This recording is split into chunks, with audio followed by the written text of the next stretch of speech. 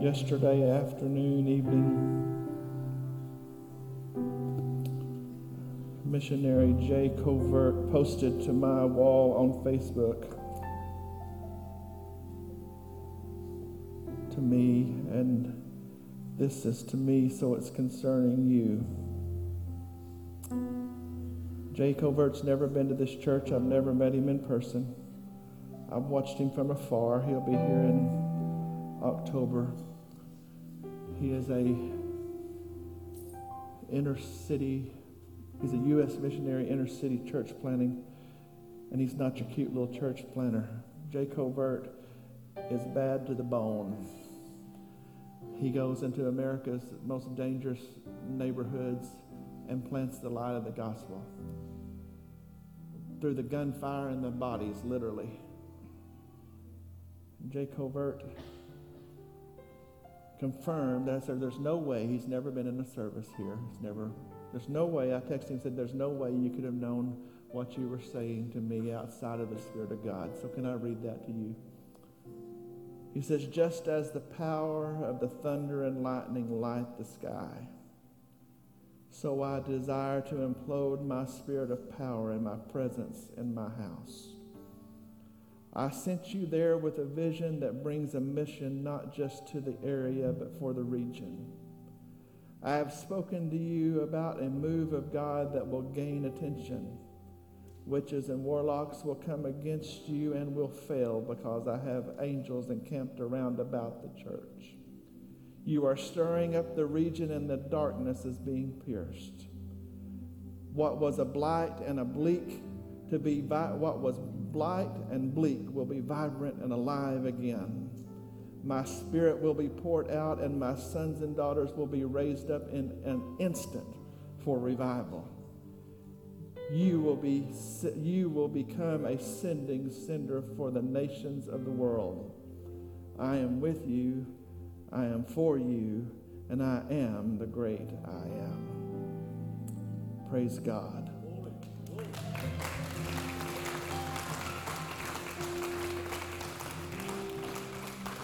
Let it be so. If you've been here any length of time, you know that a man that's never met us just confirmed what the Spirit of God's been saying for 2 years. You can be seated this morning, and we'll turn to Acts chapter 2. Acts chapter 2. As the kids head out. May the Spirit of God fall in Children's Church.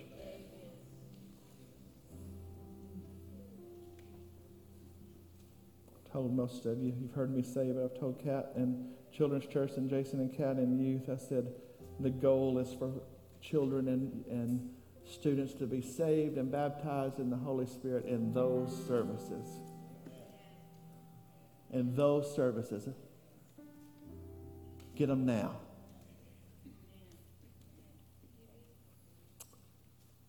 Acts chapter 2 on this Pentecost Sunday. How many of you know today is Pentecost Sunday?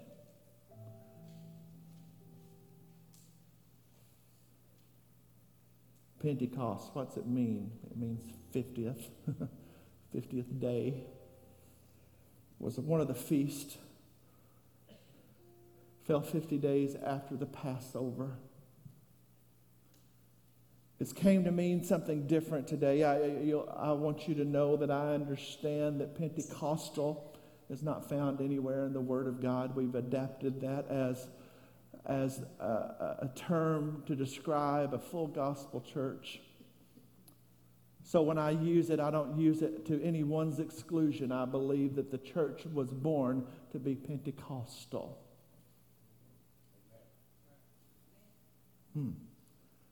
Sounds like I got work to do this morning. God's plan for His church was full gospel. He had one plan and one plan only. Let me say it again. He had and has only one plan. We're going to take a scripture here in a moment, but I want to just set the stage again for where we're going this morning. I have felt such a strong, I would take time to read some things I've written lately, but maybe tonight. But I want to reiterate something again this morning.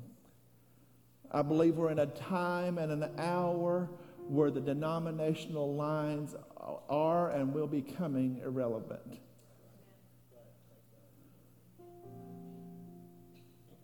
That there will be a run back to the Word of God and the fullness of the Word of God. When I use the terms full gospel or Pentecostal, it's not to anyone's exclusion. It's to everyone's inclusion. It's not an AG doctrine. In fact, I don't know how to say it without somebody thinking I'm mad at the AG and all that stuff. I'm not mad at anybody other than when they try to compromise, I get mad. But I think it's even now a hindrance because people view the preacher through the platform that they stand on. Well, he's just preaching AG doctrine. No, I got better things to do than to preach denominational standards. I'll just preach the Word of God. And if it challenges your denominational stand, then let the Word of God speak. I would say to anyone today, anywhere, at any level, at any authority, let the Word of God speak. The church bought a con over the centuries that said that the power of God was only for the select few when the church was born. That is a lie. We were deceived. Most of the church world today has been deceived into the notion that the fullness and the power of the Holy Spirit were for a bygone time whenever you cannot find it in the Word of God where it was anything other than God's plan. And we are coming into a dark hour where you're going to see people that will run to God as their hope, which they should.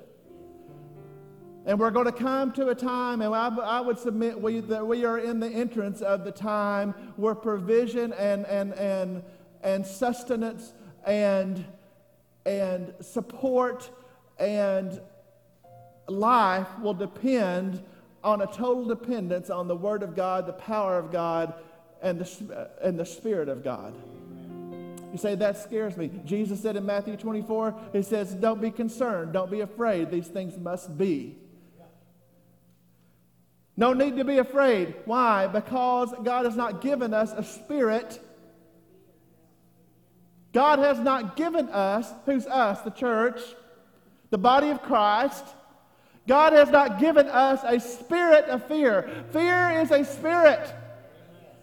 God has not given us a spirit of fear, but of power, of love, and of a sound mind, King James says, or self-control.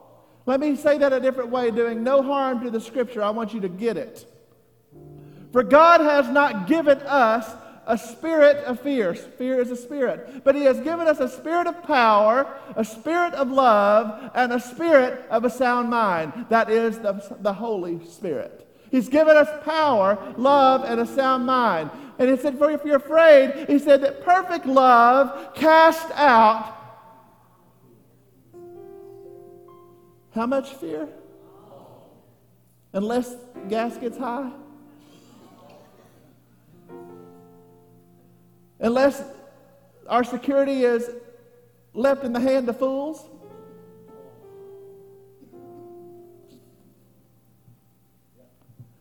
Unless the world turns upside down, violent and dangerous around you? All fear. I'll remind you, as I do often, that Paul told us in his letter to Timothy that those days of those last days were going to be dangerous, perilous times. There is nothing taking God off guard or by surprise, not one thing. So what I'm prefacing today on this Pentecost Sunday is that if I preach something that makes you uncomfortable, we have people from all kinds of backgrounds here. We have AG backgrounds, we have Baptist backgrounds, we have Methodist backgrounds, we have some Catholic backgrounds, we have some United Pentecostal backgrounds. If you don't know, some of those sound like they're real kin, but sometimes those people are further apart than the people that are furthest apart. We can fight over, in the Pentecostal world, we can fight over nothing. We can fight over nothing. We're not about that. We're not here to compromise truth. We're going to preach what the Word says. I believe what I'm saying is people are going to come, God's people are going to come into a desperate time where they're going to throw off their denominational cloaks and they're going to run to the truth of God because they got to have something bigger than their church. They got to have something bigger than their denomination. They got to have something bigger than their headquarters. And they're going to start read the Word of God for themselves and say, well, Jesus said this. Paul said this. Then why do I not believe this? Because somebody told me it wasn't for me. Well, I come to tell you today that Pentecost was Jesus' idea.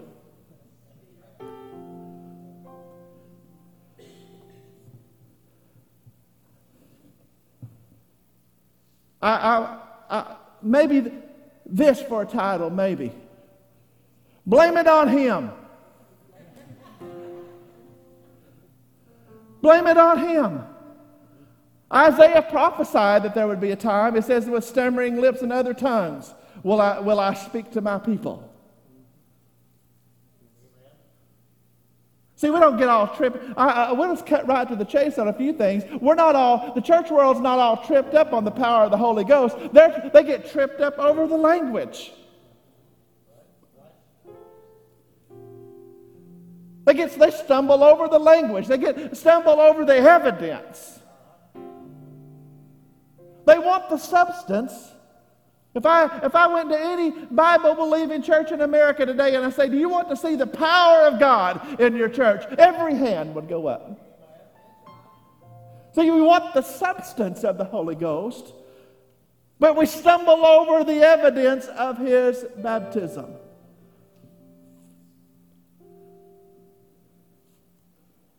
It doesn't really shock me because James talked about that no man could tame the tongue, that it was a flaming, that it was a problem, it was a small fire that kindles a big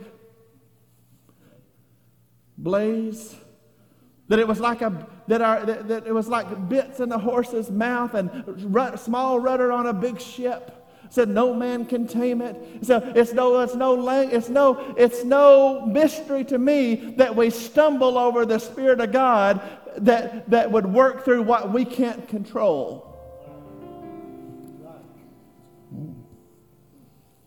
I'll submit to you, just blame it on Jesus.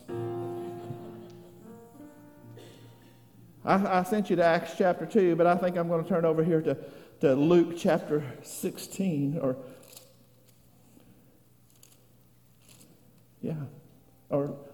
Luke chapter 24.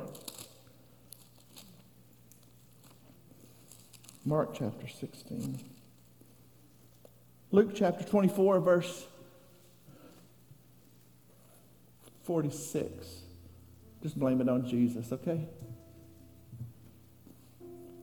I know when I was working for big corporations and managing stores, there'd be a district manager over me or a regional manager or whatever. When they'd have hard things to change in a situation and they knew it was going to cause a stir, they'd say, just blame it on me. Throw it uphill. Throw it to the authority. So this morning I'm just going to blame it on Jesus.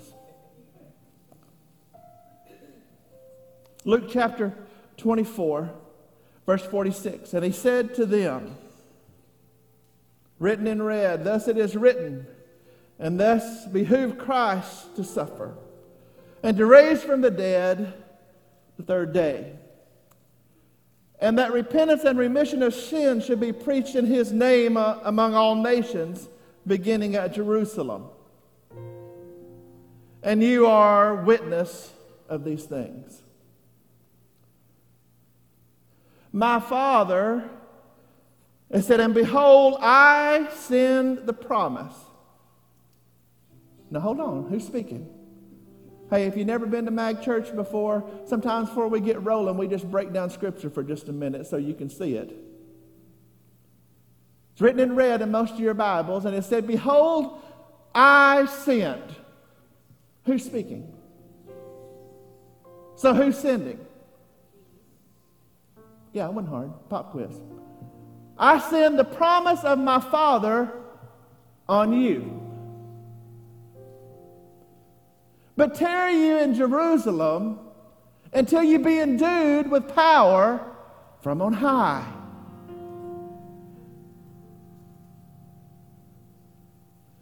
And he led them out as far as Bethany, and he lifted up his hands and he blessed them. So who's sending the promise? Turn to Mark 16.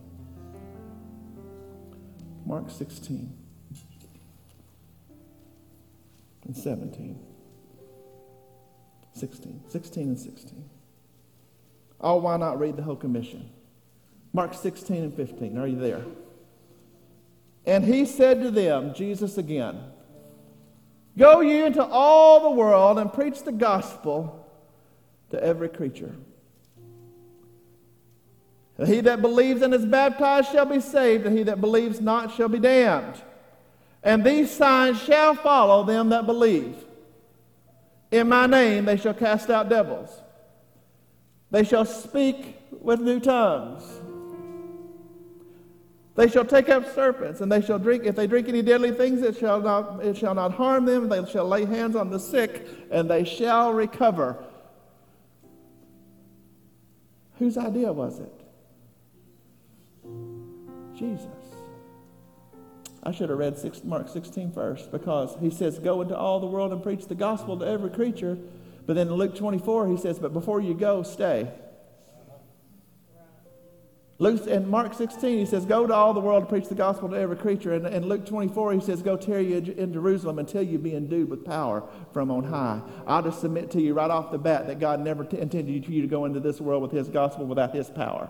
God never intended his church to go into this world without his power. I'll say it again. God never intended for his church to go into this world without his power.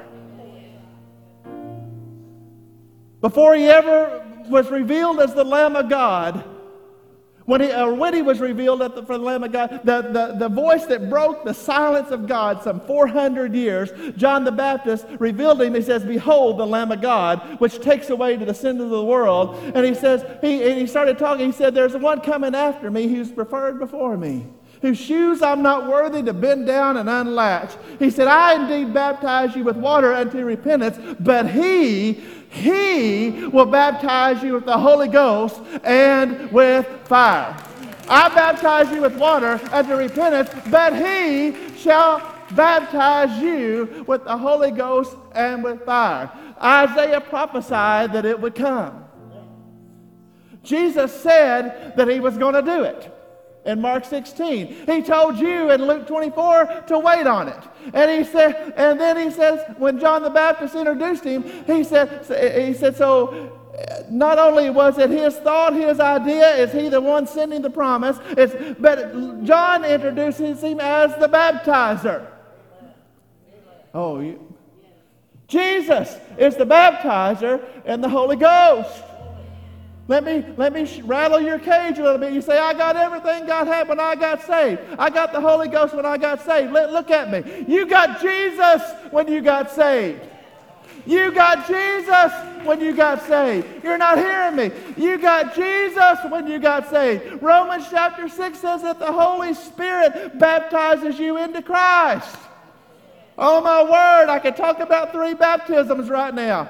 I can talk about it because, see, I'm baptized into Christ. That has nothing to do with water. It says that I'm baptized in water as the sign, as the seal of my covenant. And then it says that, see, the Holy Spirit baptizes you into Christ. That's amazing because, see, nobody comes to the Father unless he's drawn by the Spirit, and the Spirit puts you into Christ. You're regenerated by the Spirit, but when you got saved, you got Jesus. You didn't get the baptism in the Holy Spirit when you got Jesus, because Jesus himself said he was sending the one whom the world could not receive. Let me say it again.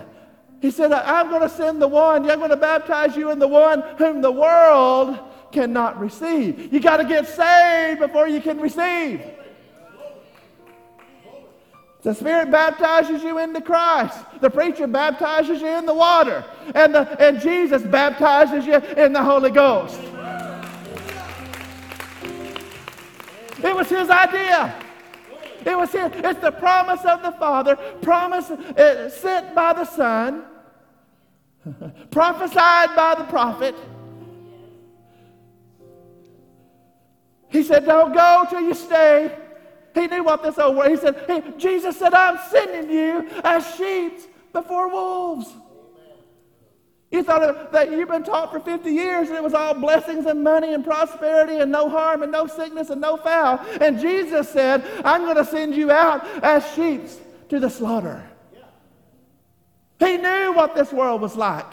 And He knew you couldn't do it on your own. He knew you needed more than... He said, it is expedient that I go away. It is absolutely necessary that I leave. He said, because if I do not leave, the Comforter cannot come. He said, I will send you another Comforter. He was saying, I will send you one that is just like me. But it's not bound by flesh. You see, the Word became flesh and dwelt among us. And He said, when He left... Oh, let me tell you, in Acts chapter 1, verse 5, just blame it on Jesus. Just blame it on Jesus. Is it okay? He gets blamed for a lot. Devil gets credit for a lot. Jesus gets blamed for a lot. This is one that you can blame Him on Him and then back it up with Scripture.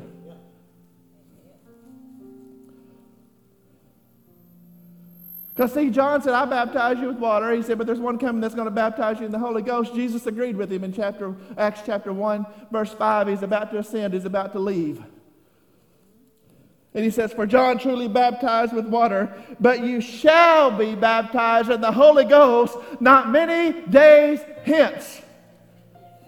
He said it now, the one I told you about, the one I told you I was going to do, the one I said that I was going to send, I'm leaving, but He's coming. And He said, now is the time. I'm on my way out. Now is the time. You're going to be baptized in the Holy Ghost not many days hence. And you know that they wanted to know about if it was the time they was going to get the kingdom back. That's what the church is asking today. Are the Republicans going to win the House? Y'all don't think that's what they were talking about? They were wanting underneath the Roman rule. They were wanting a ruling king. Will at this time you restore the kingdom unto Israel? He said, it's not for you to know the times or the seasons. He said, but you shall receive power. But you shall receive power. Somebody get with me. You shall receive power. After that, the Holy Ghost has come upon you, and you shall be my witnesses in Jerusalem and all of Judea and Samaria and to the uttermost parts of the earth. It was His idea. Blame it on Him. Blame it on Him. And I'm going to skip ahead just a second because somebody in this house and somebody watching by live stream, somebody that will watch later, needs to know that it was prophesied, that it was His idea, that He was who sent, that He's the one that baptizes in the...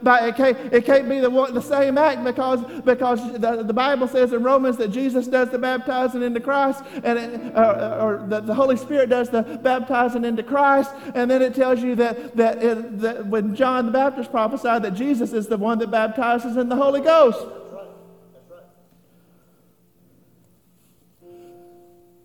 So it was His idea. He's the baptizer. He said it was coming. But I want to go ahead and just tell you that Acts 2:39 says that it's for you. Amen. Oh, man, now you're getting nervous. You could say okay whenever it was just a general principle. But Acts 2:39 says it's for you. What did He tell you? He said, go wait until Jerusalem until you receive the promise of the Father. Is that what Luke says? Acts 2:39 says, and the promise is unto you. You ain't understanding the context of what he's saying. All of Acts chapter 2 is about the day of Pentecost. It's about when the Holy Spirit was given And he says that it's not, it said, it didn't say it was for them, it says it's for you.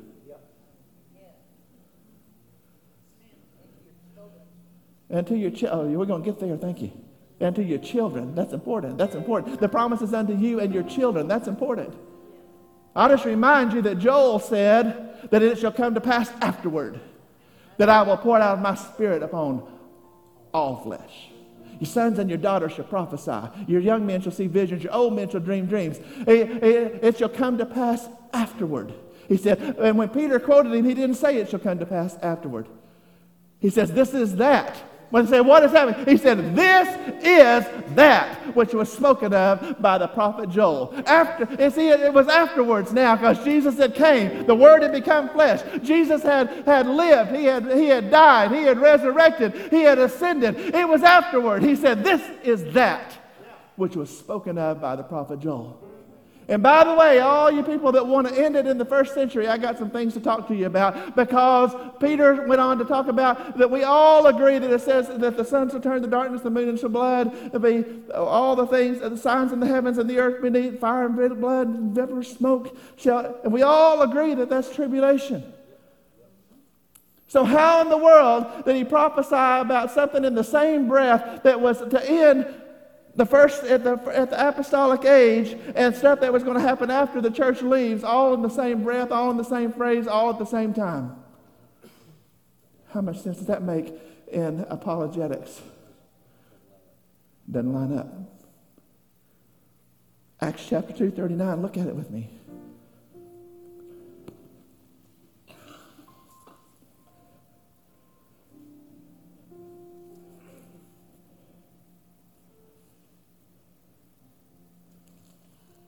For the promise is to you. And. I love conjunctions in the Word of God. The promise is unto you and your children. Oh, I could have just took my text there and preached all day.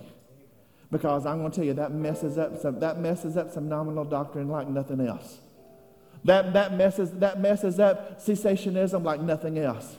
That messes up the thing that said that God empowered the early church more than he would empower today. That messes it all up. Because, see, if you believe that this baptism in the Holy Ghost ended with the apostolic age, that it ended when the last apostle died, then you're going to have to deal with and your children. Because they were all there. They all received. Oh, I better prove that, hadn't I? Back up. I don't usually teach on Sunday morning, but hey. When the day of Pentecost had fully come, they were all in one accord in one place, and suddenly there came a sound from heaven as a rushing mighty wind, and it filled all the house where they were sitting. And there appeared unto them tongues like as a fire, and set on each of them, and they were all filled. And they were all filled with the Holy Ghost. Here's another conjunction.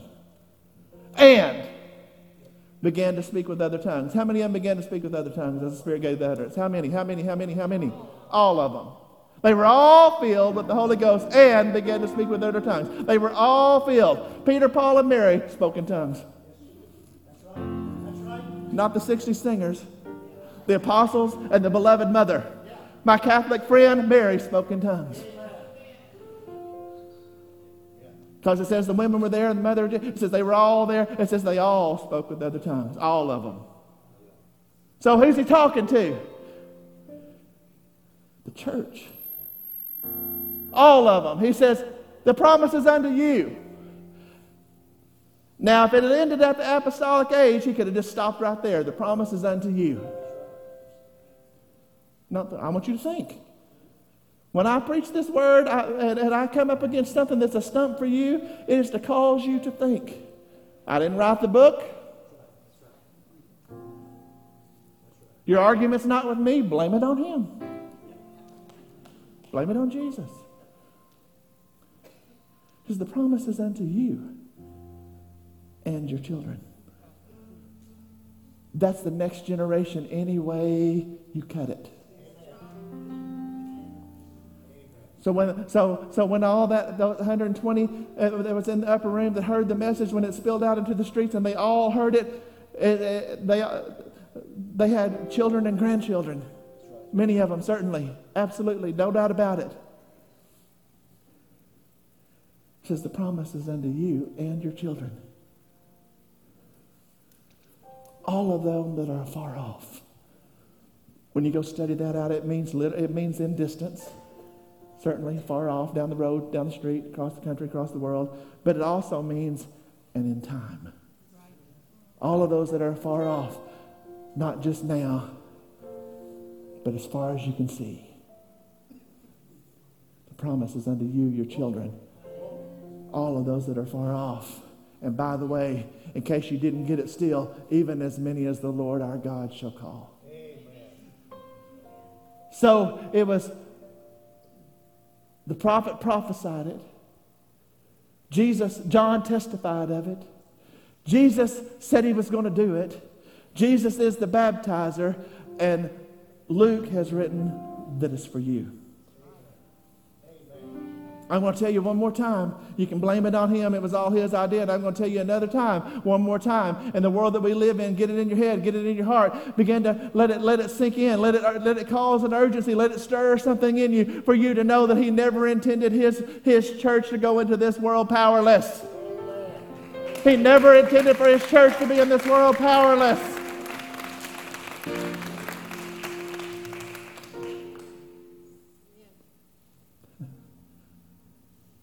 Can I deal with one more thing? Gotta hurry.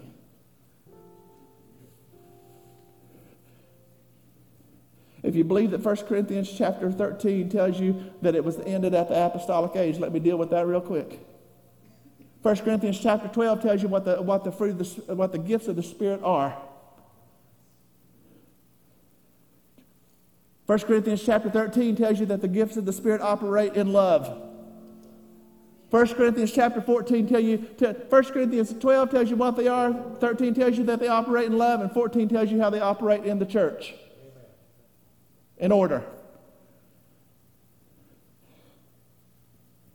And Paul wrote in that 13th chapter, he says that where there are tongues, they shall cease, and where there's knowledge, it shall stop. And it talks about the things that will fade away.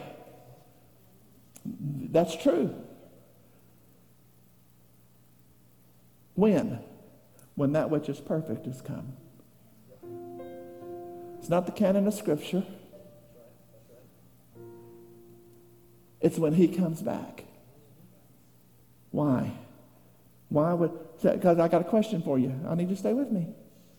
Like I'm here today. I mean, I could have ripped, snorted, camp meeting, preached today, and we could have all shouted, had a good time, and sweated and cried our eyelashes off. And see, when I was growing up, we just had mascara run down our face. Now we just cry our eyelashes off. Got to clean up the altars, pick up the eyelashes on your way out. You say, hey, baby, this one looks like yours. It's this long. Here.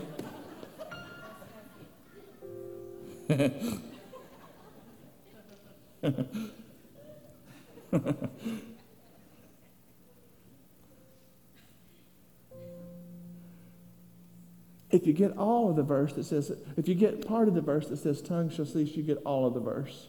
And it says knowledge will too. And I'm going to tell you, I got a question for you. Has knowledge ceased?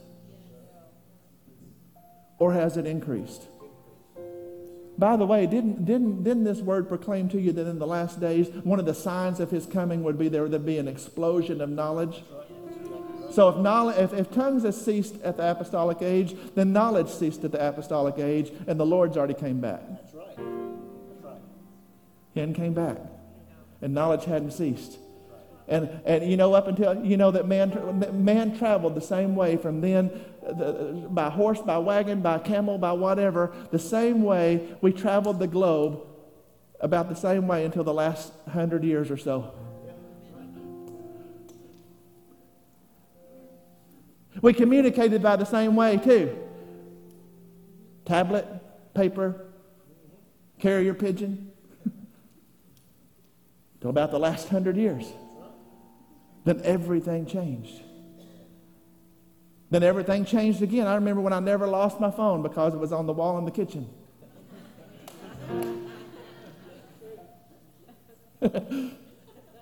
When we moved to Desert, we walked into our new house, or the parsonage, and when we walked in the door, there was a phone, a kitchen wall phone in the kitchen, and Shy, as soon as she walked in the door, she looked at it, she said, "What's that?"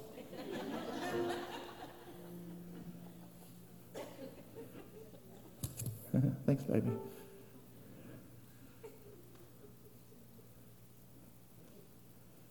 When that which is perfect is come, none of these things will ever be needed again, because all things will be fulfilled. I got to deal with one more thing, then we're going to an altar call. Because I'm just telling you, just blame it on Jesus. Because the promise is unto you and your children, all those that are far off, even as many as the Lord your God shall call. And the line is that he gave them this power, he gave them this language, he gave them this thing because they were establishing the church and they needed power in the middle of their persecution. But then he told us that the last days would be the most dangerous times that man had ever lived. But they needed his power, but we don't. Then you have to deal with, I perceive that God is no respecter of persons. That what he's done for one, he will do for another. He was never going to equip any age more than he will equip the next. Because he doesn't change. Church, the promise is for you. The promise is for you. And the day that we live in, the promise is for you. The promise is for you. The promise is for you. I will submit denominationally all across this world as the days get darker and the times get harder and the violence gets worse, that you're going to see people that thought we were crazy that's going to become tongue talkers. They're going to become tongue talkers because they're going to go to God in desperation and say, "God, I got to have help. I got to have you. I got to have everything you need." And when they say, and when their heart says, "I got to have everything you have for me," I'm going to tell you what Jesus is going to do. He's going to baptize them in the Holy Ghost. That's what's going to happen. When I say, "I've got to have whatever that's what's going to happen. He's going to baptize them in the Holy Ghost. And they're going to be shocked. No. Pentecost is not a denomination. It's not a slur. It was his idea. And he intended for his church to be endued with power. All of it. Everyone in it. He never intended for us to be powerless. Ever. The promise is unto you. Then there's one more person in this room that says, "Pastor, I've been seeking for a long time. And it just hadn't happened." I understand. I was 30 years old, raised in this thing, born under the pew. Believed it all my life. I experienced the power of God all around me. Loved it. I loved the Word. Since I was a kid, I loved to see the manifestations of the Spirit all my life. I've always believed in it, and I always believed it was for me. But I had a barrier. I was 30 years old and really, frankly, had come to the most desperate time in my life. What it amounted to was J.R. thought he had it all together, and he wanted everything God had. But there's a thing of submission. There's a thing of letting go of control. There's a part about letting God have it all that some of us struggle with. And I just get down to the bottom line. He had to plow through 30 years of pride. And whenever I came to the place, I'd lost nearly everything anyway. I was broken before God and the world. I didn't have anything else to lose.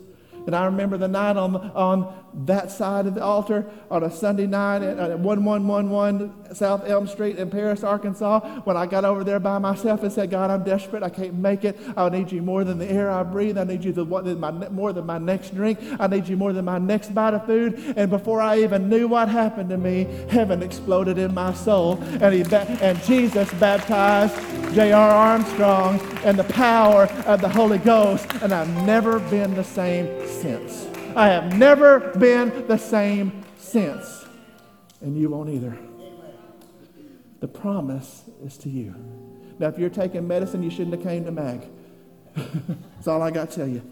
Because if it's 6 minutes to 12 and you got medicine, if the roast is burning, if you're going to come to MAG, next time put it in the crock pot on low, because sometimes we take a while. See, we're not in a hurry here. We want to have time to get into the presence of God, and we want to have time to break the bread of life, and we want to have time for you to respond to it. Too long we've been Christianettes here and sermonettes and churchettes and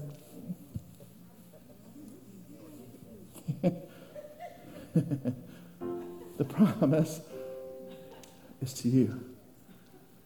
And if you don't like it, just blame it on Jesus. The promise is to you.